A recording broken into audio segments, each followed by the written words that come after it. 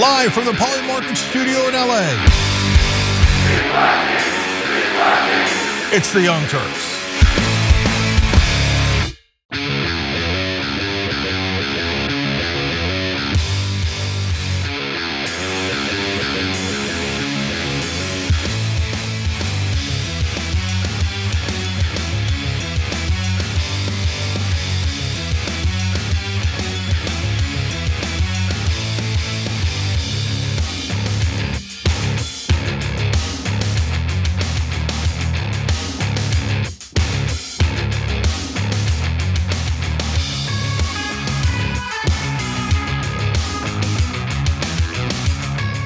All right, welcome to the Young Turks. Cenk Uygur, Kasparian with you guys.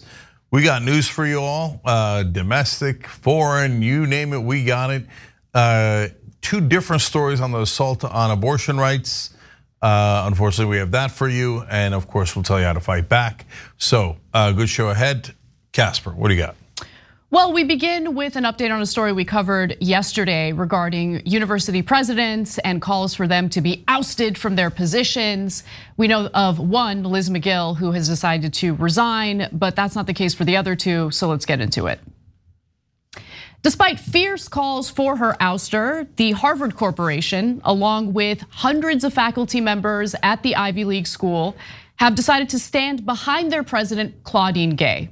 Now, even a politically motivated attempt at getting her fired due to allegations of plagiarism didn't seem to work. And we'll give you the details on that in just a moment. But before we do, I think it's important to just refresh our memories in regard to why there are calls for Claudine Gay, the president of Harvard University, to step down. It all really began last week when the House Committee on Education and the Workforce held a hearing with university presidents coming from Harvard, from Penn and also from MIT. They asked about student protests and about the notion that some of these protesters are engaging in anti-Semitic rhetoric that makes Jewish students at these institutions feel unsafe. And really what got the most attention was an exchange featuring Republican Congresswoman Elise Stefanik, who has never uttered a word against right-wingers who spew, anti-Jewish conspiracy theories like the Great Replacement theory or anything like that. But she did use this hearing as an opportunity to really make a name for herself. And so here's the moment that got a lot of attention featuring Claudine Gay. And Dr. Gay, at Harvard, does calling for the genocide of Jews violate Harvard's rules of bullying and harassment, yes or no? It can be, depending on the context. What's the context? Targeted as an individual, at an individual. It's targeted at Jewish students, Jewish individuals. Do you understand your testimony is dehumanizing them? Do you understand that dehumanization is part of anti-Semitism? I will ask you one more time. Does calling for the genocide of Jews violate Harvard's rules of bullying and harassment, yes or no? Anti-Semitic rhetoric when it and is it anti-Semitic rhetoric? Anti-Semitic rhetoric when it crosses into conduct that amounts to bullying, harassment, intimidation, that is actionable conduct, and we do take action.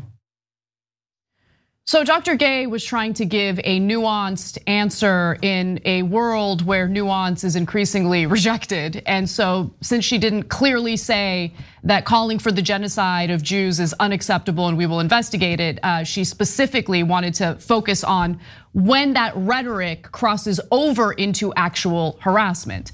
And look, I would have preferred for her to be a lot clearer. There was a lot of legalese used in the way that these university presidents answered that question, and it did not bode well for them. And that's what led to calls for their resignation.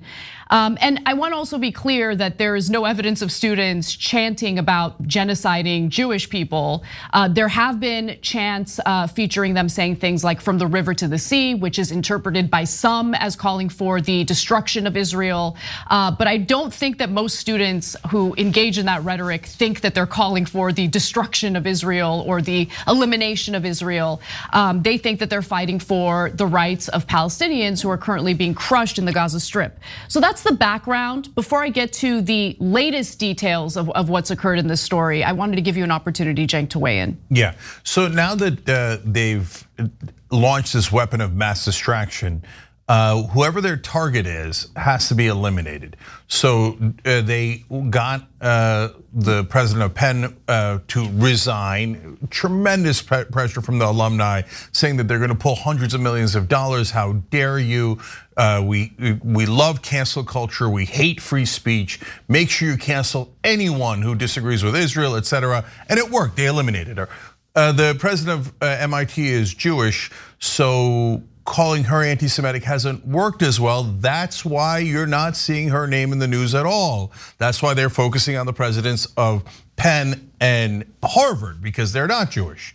So that's how this hatchet job is executed.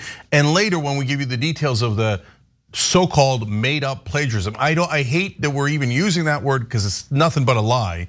And so we'll explain that in a second. And I want to explain the phenomenon in a second. But in terms of this first part here, you have to understand Stefanik used to be what was considered a moderate Republican, mainly a corporate Republican, switched over to MAGA when she saw Trump's success and switched a lot of her positions. So she's a standard slimeball politician, doesn't have any core principles at all. So two can play at her theatrics.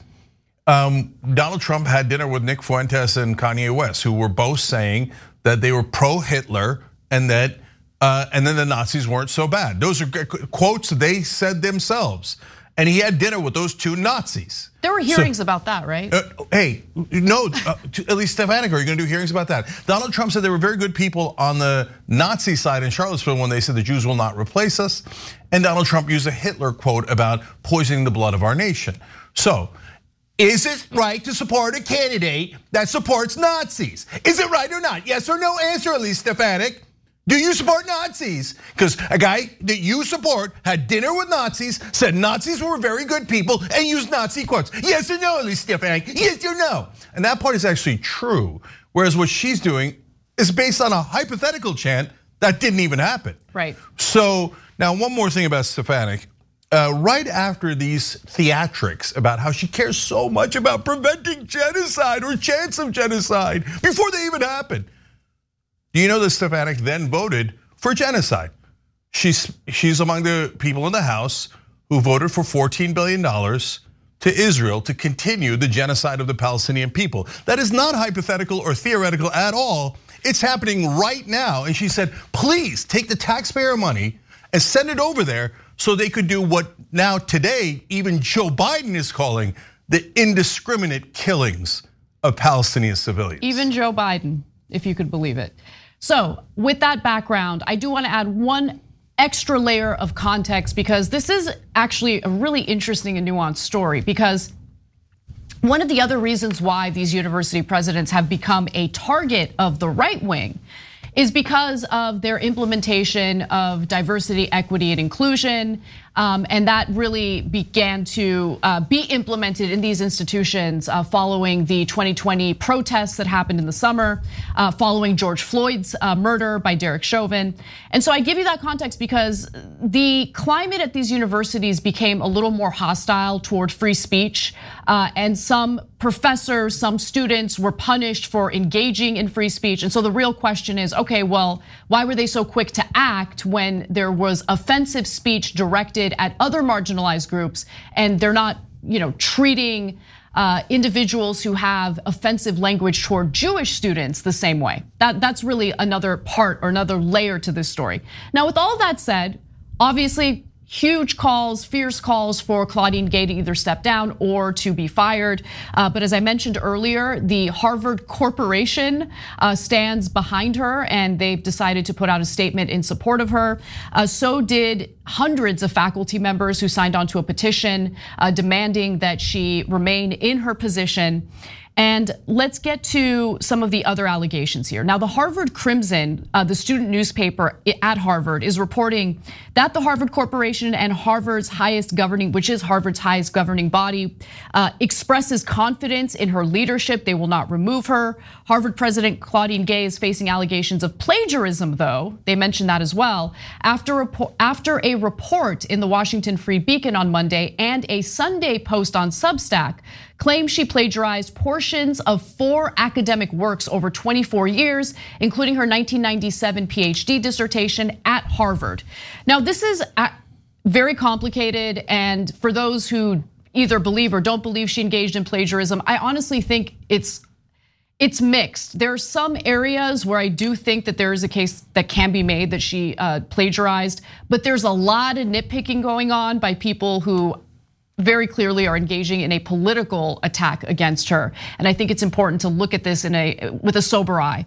Now, members of the Harvard Corporation actually addressed the plagiarism claims today by reaffirming their support for Claudine Gay. The Harvard Corporation wrote that the university became aware in late October of allegations regarding 3 articles. So apparently there were some claims that she had plagiarized earlier, prior to this whole drama unfolding. At President Gay's request, the fellows promptly initiated an independent review by distinguished political scientists and conducted a review of her published work. On December 9th, the fellows reviewed the results, which revealed a few instances of inadequate citation. Ooh. While the analysis found no violation of Harvard's standards for research misconduct, President Gay is proactively requesting 4 corrections in 2 articles to insert citations and quotation marks that were omitted from the original publication. So that is a direct statement from the Harvard Corporation. Now, they did not specify which articles were found to contain improperly cited material, which they're now going to correct, I guess. But the allegations were further publicized, and this is where the political component comes in. They were further politicized by right-wing anti-woke activist Christopher Rufo. Now, in a post on X on Sunday night, he made it abundantly clear that him drawing attention to the plagiarism claims is politically motivated. I'm gonna read you exactly what he wrote. Real Chris Brunette, that's the reporter that he worked with, and I sat on the Claudine Gay plagiarism materials for the past week, waiting for the precise moment of maximum impact. The Harvard board is meeting tonight, and there are rumors that the plagiarism scandal could be the final nail in Gay's coffin. There is no scandal. So hold on. Pause. So that was on December 10th, that's when he posted it. Obviously, the update to the story is it appears that Harvard is standing behind Claudine Gay and they do not believe she's done anything wrong. The story could develop from this moment to whenever. I don't know if they're gonna find other examples of plagiarism that they think are more problematic, but the claim was amplified by Bill A. Ackman, an 88 who graduated from 88. He's a hedge fund CEO who has been a vocal critic of Gay and has called for her resignation. Ackman posted on X that he sent the allegations to a senior member of the Harvard faculty who found them to be credible. He did not identify a specific faculty member by name. And so the Free Beacon article mentions 4 specific works from Claudine Gay that they believe give examples of her engaging in plagiarism. A 1993 essay in Origins, a shared publication between the Ohio State University and Miami University, her 1997 PhD dissertation from her time as a graduate student at Harvard. That particular example I think is kind of funny because they claim that she lifted quotes or work from the very person who was her dissertation advisor. Yeah, it's nonsense, 100% garbage, but I'm okay, keep going. And also 2 papers that she wrote while she was a professor at Harvard in 2012 and in 2017. So the Crimson, according to their reporting, independently reviewed the published allegations, though some are minor, consisting of passages that are similar or identical to Gay's sources, lacking quotation marks but including citations. Others are more substantial, including some paragraphs and sentences nearly identical to other work and lacking citations. Some appear to violate Harvard's current policies around plagiarism and academic integrity. So I'm gonna give you one example, but I also wanna note that it's unclear what Harvard's code of conduct on plagiarism was at the time that she put this work out.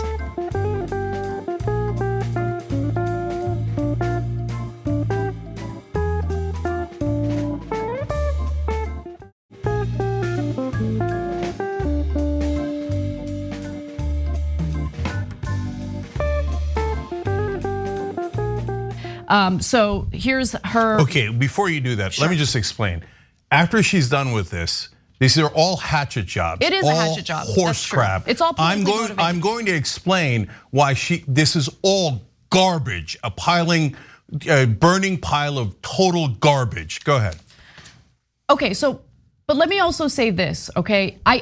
It's clearly politically motivated, okay? The hatchet job is clear to me as well.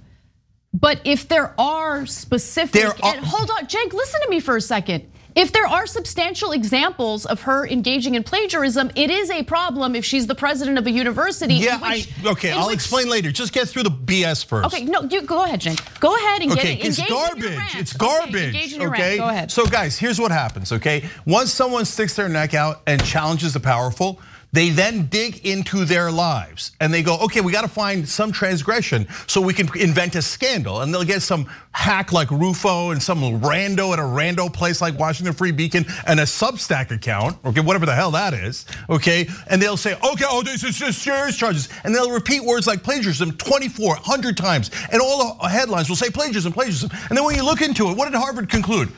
4 inadequate citations. Jaywalking is a significantly higher crime, okay? That when the best you got is 4 inadequate citations, basically you're saying we dug and dug and dug to try to bury her and find one thing wrong in her life, but we couldn't do it. We couldn't do it. So we got something where she left out quote marks, but put the citation in. We got a thing where she joined with another author. We got a thing where she quoted her own advisor. Sometimes in cases like this, because whenever they go after academics, their #1 hatchet job is plagiarism. Why plagiarism? Because it sounds so bad, right? And the average person doesn't understand plagiarism at all. And so they go, inadequate citations. And it makes it sound like, wow. It's nonsense, total. So sometimes on plagiarism charges, they'll say, when you look into the details, she quoted herself but didn't cite it. Oh, come on, guys, come on. So this is what I call needle in a haystack. So are they trying to represent the totality of her career, the haystack, or are they trying to find a needle in that haystack, pull it out and go, look at this needle. That's what she's about. That one time that she got a citation wrong. Fire her, fire her. And who's Bill Ackman? Bill Ackman is one of the worst people in the country. He's a hedge fund manager who bribes, campaign contributions to politicians, buys them off left and right, gives a ton of money to his alma mater. And when he heard this, he's like, well, no criticism of Israel ever, fire her. I mean, I'm worried about an inadequate citation from 1987. So I'm really concerned about her academic situation. Guys, when they find something this minor, that means, oh my God, she was squeaky clean. Oh, she led an immaculate life. I challenge any of you to go through this kind of process and have them come up with only 4 inadequate citations. That means you're pretty much an angel. So this is nothing but a hatchet job. It has 0 validity.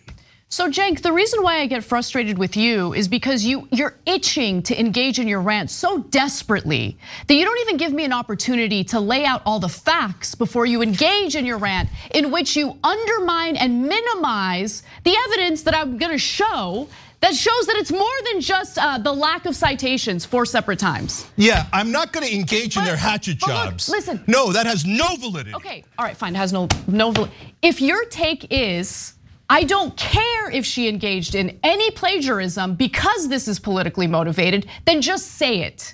But my point is, even though I believe it is politically motivated that they're going after her, if there are substantial examples of her engaging in plagiarism at a university where students get expelled when they engage in plagiarism, it's a problem. But they already did the analysis, Anna. So now we're gonna do a double analysis on some jackass substacker who's obviously doing it for political reasons. And guess what? By the time that they reevaluate their second set of nonsense charges, she'll already be fired. And Bill Ackman will go, yes, I won again. Send in the bull BS reporters to find the real problems in her career. They did an analysis of the first round of plagiarism allegations that came out in October. But a new round round of allegations came out. A new round. Okay. Look at that. Right. What a surprising twist. A new round of allegations. Let's see if we can find more inadequate citations. I don't care. Just finish. Okay, then you don't care. I don't care. I don't care. Then I don't be care if you honest about that. No. Be honest about the fact that you don't care. I don't care. Okay. I don't care. That's fine. If you found out, no, I don't care. Let me explain. Okay. If you found out that she committed a robbery in 1997, went into somebody's house, broke the door down, and stole their radio, I still wouldn't care, because you're trying to eliminate her because she said something you don't like. Don't go back into the past, find the tiniest little transgressions, and then we're gonna have a debate over this poor woman's life and over her career. No, I'm not going to engage with bad faith actors who have shown 1,000 times over that they're full of crap and they're looking to destroy people's lives. So no, let me be very clear. I have no interest in a debate about plagiarism from 20, 30 years ago. So-called. When the first round of plagiarism came out with no plagiarism, none. They were lying, and they're always lying. Oh, should we look into whether she jaywalked? I bet she did. Let's have a debate whether she jaywalked or not. I bet she crossed several streets without getting proper permission. She might have even once had a party past 10 p.m. Might have violated a noise ordinance. Let's engage in, is she guilty of the noise ordinance? I might be guilty of a noise ordinance now. No, hatchet jobs, no interest. You're right, Anna. Even if they found it and they're like, this one doesn't have any citation at all. All right, okay. I'm done. We're wrapping this story up. We're taking a break. We'll come back and hopefully we'll calm down a little bit so we can actually do our jobs appropriately. The job appropriately is this story has zero validity. Right. And do not fire that poor woman because some donor who's rich says, no, I'm gonna run Harvard. No one's allowed to disagree with my political opinions. Okay, if that's what Harvard is, which apparently that's what Penn is, I'm humiliated that I went to Penn. They fired her over that? They fired her over that because the donors didn't want her to be honest and tell what the actual policy of the school was on a hypothetical chance that didn't even happen. And those same donors, by the way, very, very likely donating to the politicians who voted for genocide of the Palestinian people because their lives don't matter. But we're discussing citations as 18,000 people have been butchered in Gaza. That's a weapon of mass distraction. All right, it's more than citations. I'm sorry that I couldn't give you guys the information, but please read. But go to Substack. I'm sure they have a lot of it. Read the Harvard Crimson, please, so you'll understand where the real allegations lie. We're gonna take a break. There are no real allegations. Okay.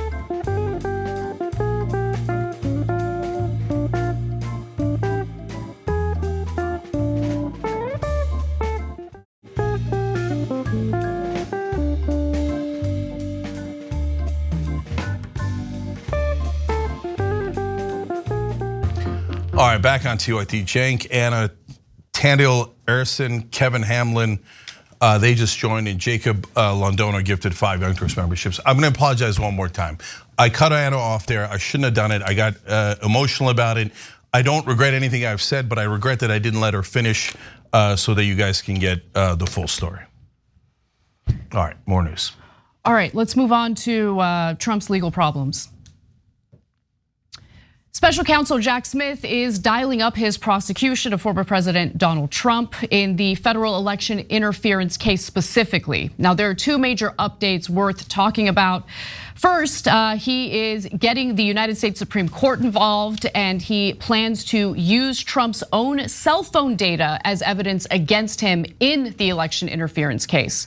Now, Trump was indicted back in August for alleged efforts to overturn the 2020 presidential election, and he is facing several charges, including conspiracy to defraud the United States, conspiracy to obstruct an official proceeding, obstruction of an attempt to obstruct an official proceeding, and conspiracy against rights.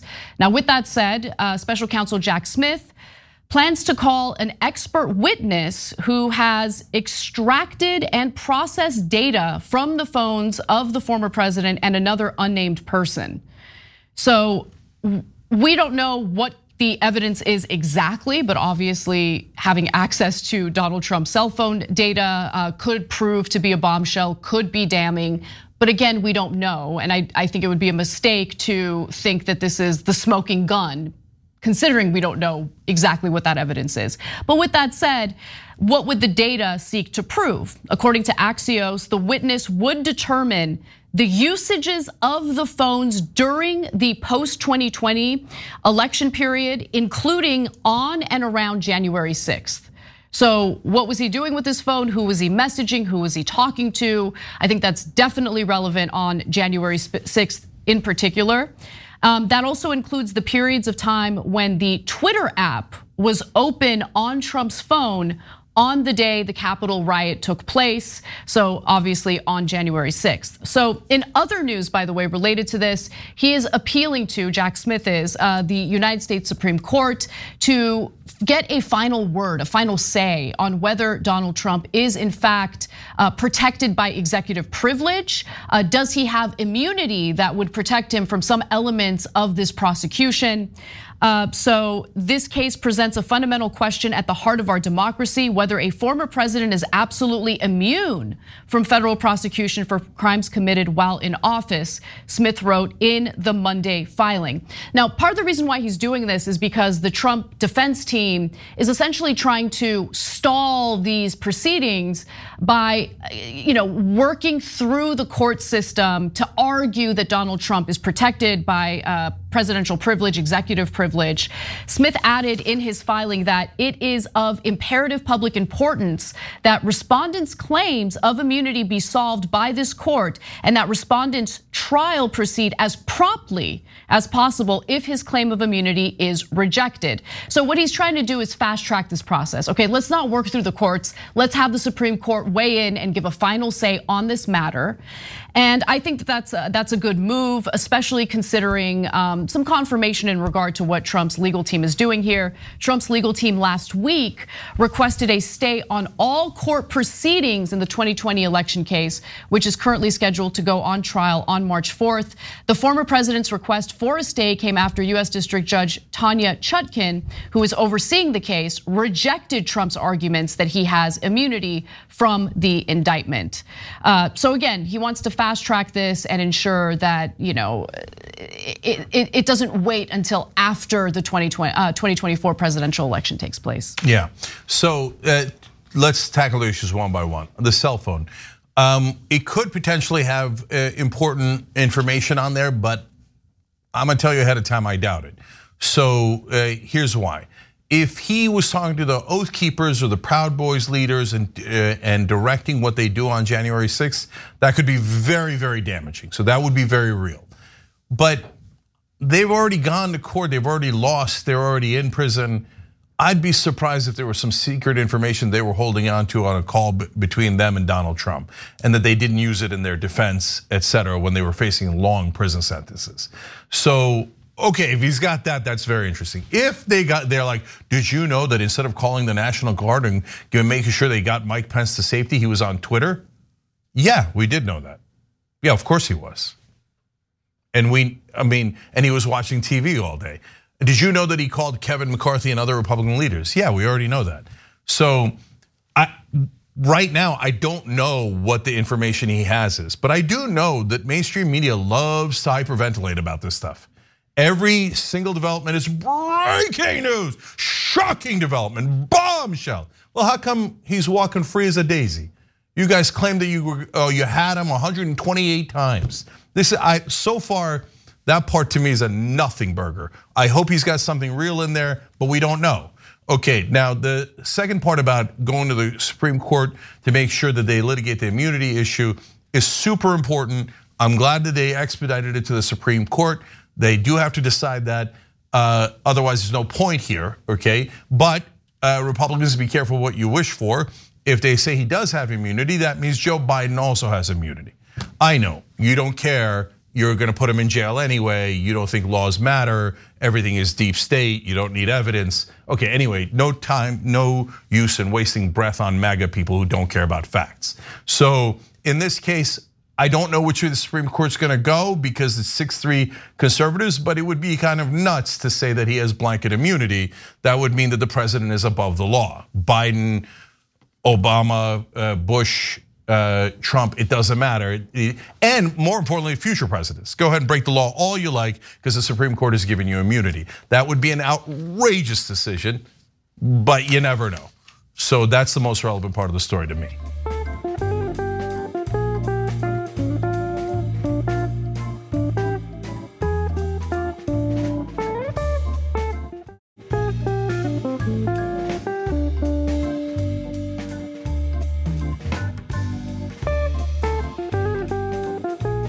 All right, so let's move on to some other Trump-related legal troubles because, of course, there's also the story involving his mishandling of classified documents. So let's get to it.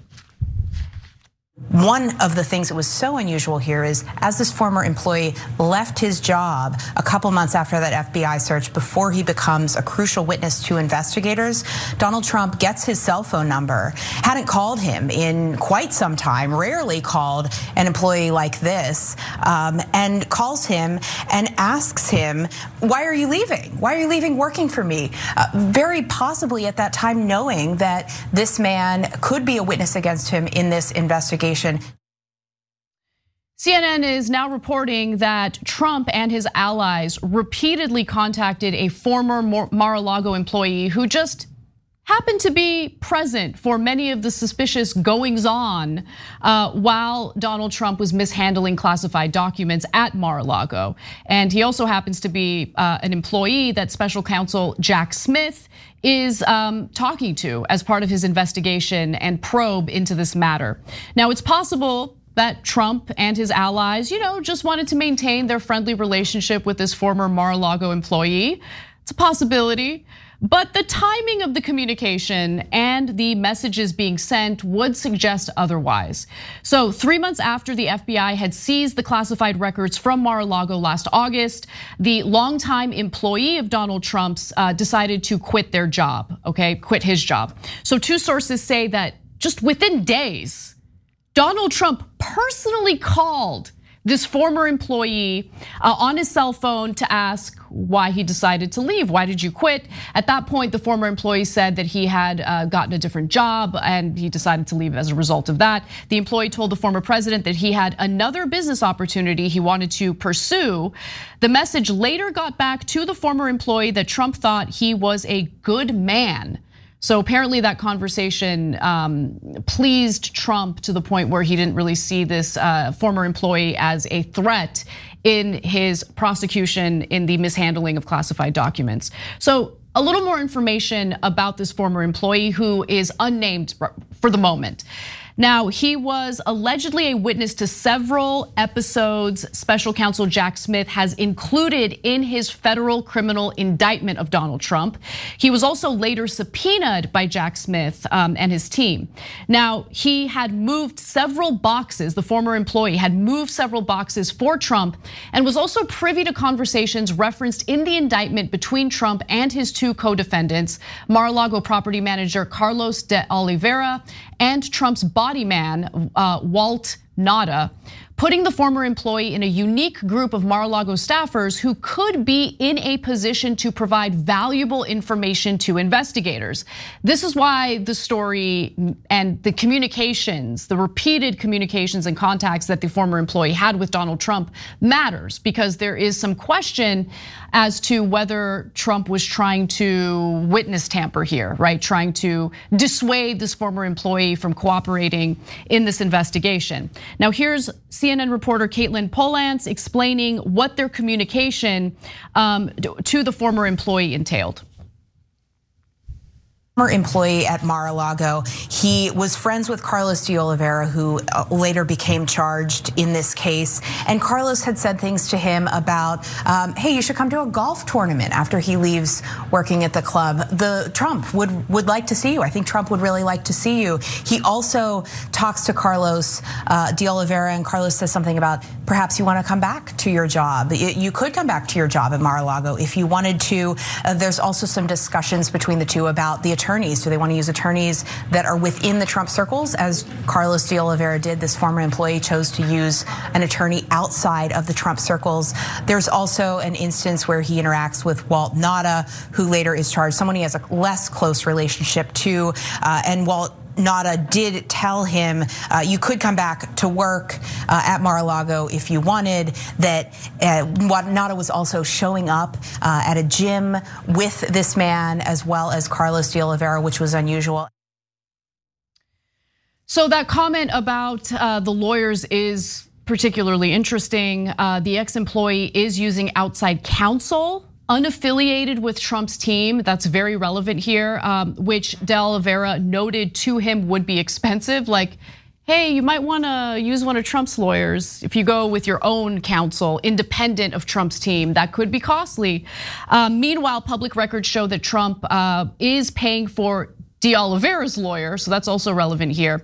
He took on the lawyer after Nada and others discussed his loyalty and whether he was good, according to the indictment. And there's more, one more graphic I want to read to you all, and then Cenk, please jump in. In another instance, John Rowley, who at the time was a top lawyer on Trump's defense team, left a voicemail for the former employee saying he knew he had received a grand jury subpoena to testify in the documents case. Rowley asked the employee to call him, but the employee never called back. Okay, so there are three issues here.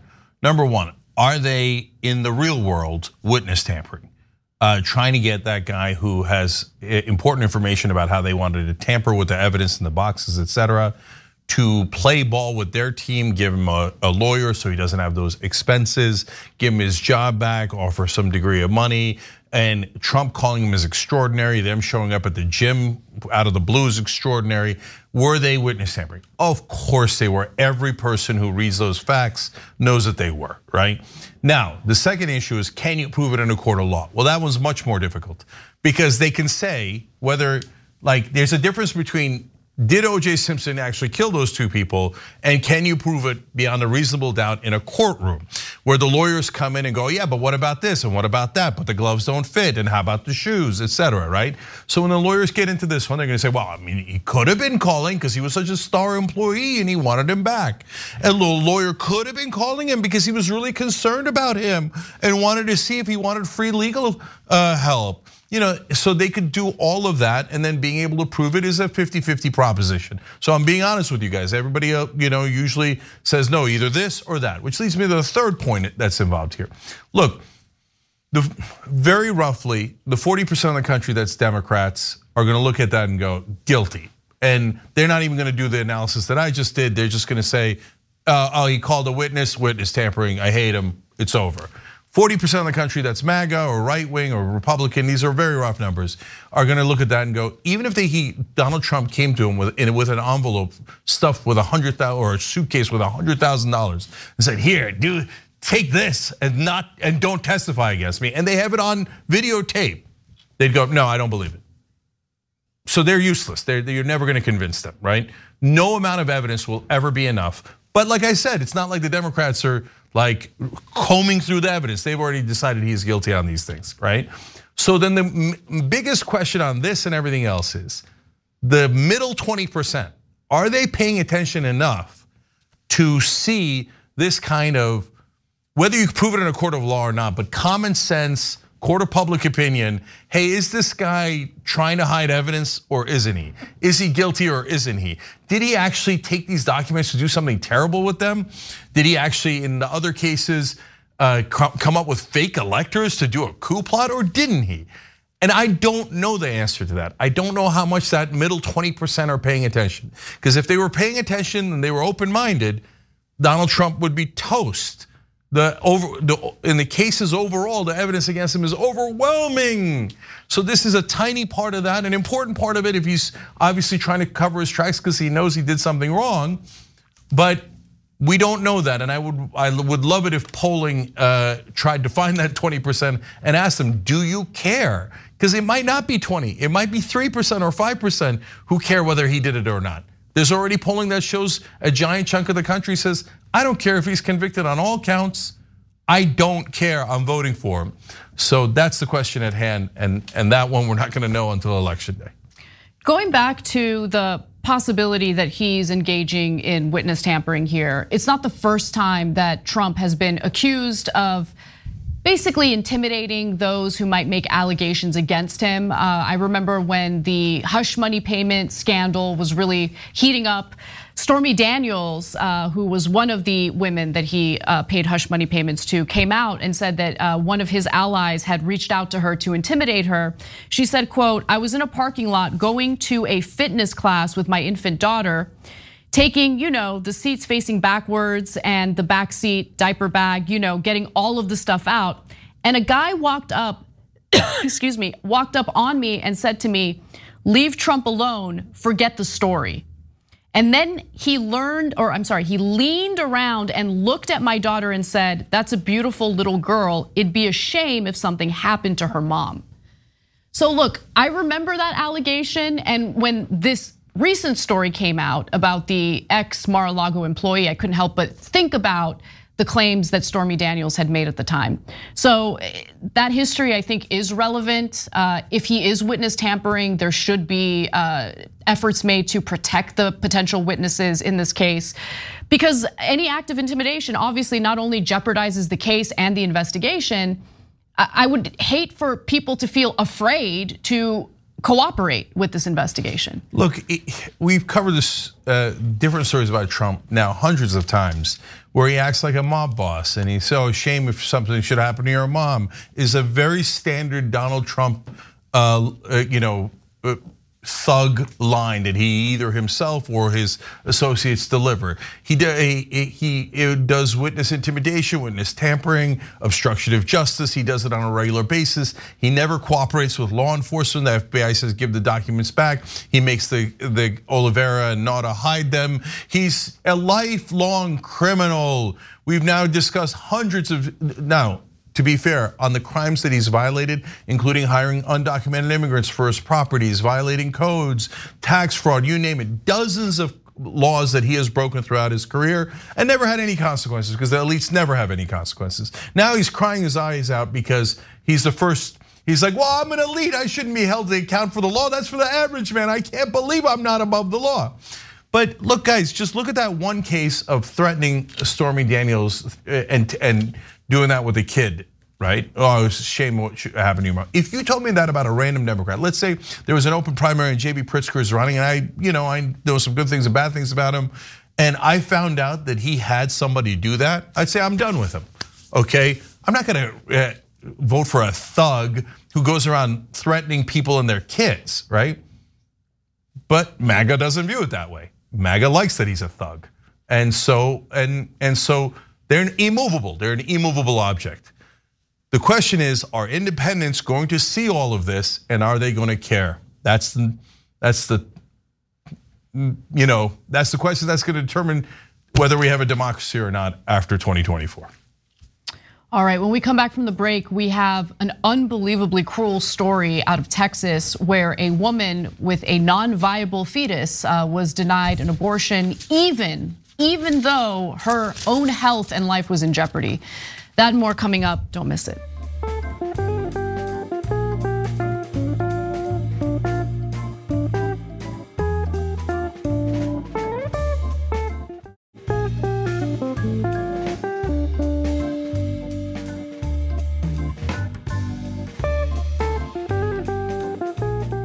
All right, back on TYT, Cenk, Anna, Moonlit Gaming, thank you for signing up a premium level that keeps prices low for everyone else. We appreciate you, and Gabby Mathis, thank you for gifting a membership. Anna. All right, let's get to the next story.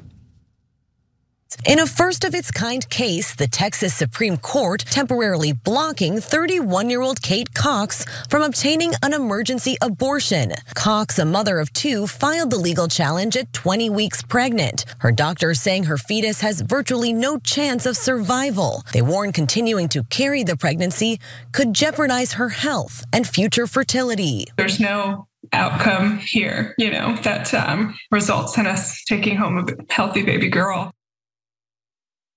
After the Texas Supreme Court temporarily blocked a lower court's ruling that would have allowed for Kate Cox to receive the emergency abortion of the non-viable fetus, they later decided, you know what, no, we're just going to block her from doing it permanently. Luckily, Kate Cox decided to travel outside of the state of Texas in order to get the emergency abortion she needed. And it is an incredibly tragic and cruel story and a perfect example of what we've been arguing about in regard to these restrictive abortion laws in various red states. The exceptions for the life of the mother really mean nothing, because what it leads to is a situation in which the mother has to beg the courts to make her case to allow her to get the health care she needs if she is pregnant with a fetus that is putting her life in jeopardy. And that was certainly the case here. Not only was it putting her life in jeopardy, the fetus was non-viable, meaning it was not going to survive. Very unlikely she was going to give birth to a live baby. And even if she did, the baby would be unlikely to live past a year and would have all sorts of very serious issues that would put her family in a torturous situation, just watching a newborn baby slowly but surely die. Okay, there was a 5% chance of survival for that fetus. And the way that this all went down is unbelievable. So the case, again, involves the 31-year-old woman from the Dallas area. She asked the Center for Reproductive Rights for legal help in obtaining the emergency abortion. She really wanted the baby. She's 20 weeks pregnant. She has 2 other children, happily married, and was devastated to find that the fetus had these issues. So the genetic condition is one that cannot sustain life, as Cox wrote in an op-ed in the Dallas Morning News. Almost all such pregnancies end in miscarriage or stillbirth. According to the Cleveland Clinic, babies who do survive often die prematurely within the first year. Cox's doctor also warned that carrying the pregnancy to term could jeopardize her health and future fertility, which really scared her because she wants to have more kids, including uterine rupture and hysterectomy, according to the lawsuit filed on her behalf. And what's particularly gross about all of this is that when the lower courts had issued their ruling allowing for her to get this emergency abortion, Ken Paxton got involved. Ken Paxton reached out to the hospitals that have admitting privilege in the state of Texas and threatened to prosecute them should they go through with the abortion. And then the state's Supreme Court got involved and eventually blocked it. But luckily, she made a decision before the Supreme Court handed down their final ruling to travel outside of the state and get the abortion she needed. Okay, so in one point in the proceedings, Texas said the physicians should just decide on their own what procedure they're going to do, and then we'll adjudicate it later. Well, the doctors are reluctant to do that because do you know what the potential sentence is for violating this law in Texas? A life sentence. Okay, so and as it turned out, they brought it to the courts, and the Texas Supreme Court said no. Brutalize that woman. You are not allowed to help her or save her life. Okay, so if the doctor had performed the abortion in Texas, she might now be serving a life sentence or in jeopardy of serving a life sentence, because that's who these monsters are. Now, I want you to be clear. That is not the voters of Texas. The voters of Texas have made the mistake of putting Republican politicians in, but they never had a ballot measure on this. The state of Texas never voted, and they probably never will vote because the Republicans know that whenever it's gone to a ballot measure in any state, including the most red states there are, Kentucky, Montana, etc., they always lose. Kansas, they lost overwhelmingly because the overwhelming majority of the country is pro-choice. And they do not want the government thugs putting doctors and moms into prisons because they disagreed with their interpretation of a religious text. So the American people and the people of Texas are actually very, very clear, and we've seen the polling. But the Republicans stand in your way and go, no, my religion is more important than your rights. I believe that government should be gigantic. It should prevent doctors from exercising good judgment. And by the way, in another case coming out of Texas, there were 5 women who sued, and one of them couldn't leave the state to get an abortion. So they made her keep the baby, and it caused her permanent physical damage. In fact, I want to go to her testimony in that case because she talked about what she personally went through as a result of these abortion restrictions in the state of Texas. So it's difficult to hear. I want to give you that warning. Let's watch. I had to give birth. to an identical version of my daughter without a skull and without a brain. And I would have had to hold her until she died. So that is now going to be a commonality among women who need emergency abortions in the state of Texas, because even when there is a medical necessity for that abortion, even when the woman's life is in jeopardy, even when we're dealing with a non-viable fetus, it is very likely that every branch of government in that state is going to intervene and prevent that woman from getting the reproductive health care she needs. Ken Paxton gets involved, the Attorney General of Texas, the right-wing Supreme Court in the state of Texas gets involved, and they block the ability of this woman, Kate Cox, from being able to get the abortion she needs. It's sick, and it shows you that the exceptions that they make in these restrictive abortion laws really aren't exceptions at all. Because again, you have to prove that you've been raped and the pregnancy was the result of rape. You have to plead your case in front of the courts that your life is in jeopardy due to this non-viable pregnancy. It's really sick. Okay, it really here, is. In more details on this particular case. So Texas is saying you have to keep the baby inside of you until it dies. Now it's going to die inside you in the overwhelming majority of the cases, and the doctors know that, and the judges know that. They're like, we don't care, and that greatly endangers the woman's life, because then infections happen, etc. Not only does it endanger their life, but it endangers their ability to have more kids. And this woman is saying, I already have 2 kids, I want more kids. Why do you think I got pregnant? I'm married, I'm trying to have my 3rd baby. And if you do this to me, I might never be able to have a baby again. So this is the pro-life position? No, now this doesn't have anything to do with life. And we've now shown you hundreds of stories, including Gaza, where babies are being killed left and right, pulled off of incubators because there's no oxygen, there's no power, there's no electricity. And the pro-life movement doesn't care at all. All those dead babies, they couldn't care 1%. They've never done anything about it, they've never protested, and that's not the only story. We've shown you all incredible number of stories where babies' lives are on the line. The pro-life movement never cares, never talks about it. This isn't about babies. This is about how to control women, and they don't like the women's movement, freedom movement. They liked it when women were subjugated, and this is, look here, I'm gonna give you one last example here. Unfortunately, the 13th Amendment has a clause that says there's no more slavery unless, of course, or involuntary servitude, unless, of course, someone's in prison, because then you're involuntarily locking them up. And Southern legislators saw that as a loophole.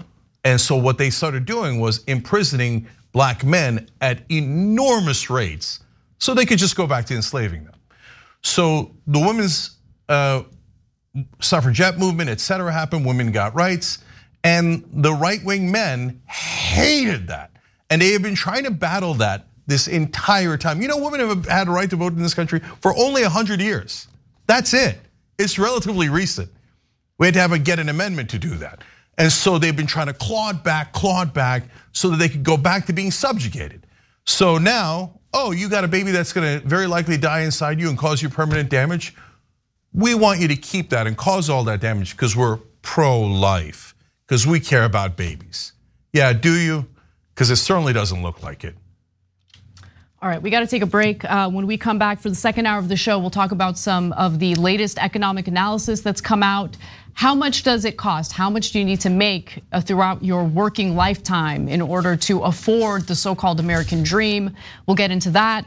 We'll also talk a little bit about Joe Biden's press conference with Ukrainian President Volodymyr Zelensky today. He is applying quite a bit of pressure to Congress to approve the supplemental military funding that would greatly benefit Ukraine. So we've got that and more coming up. Don't miss it.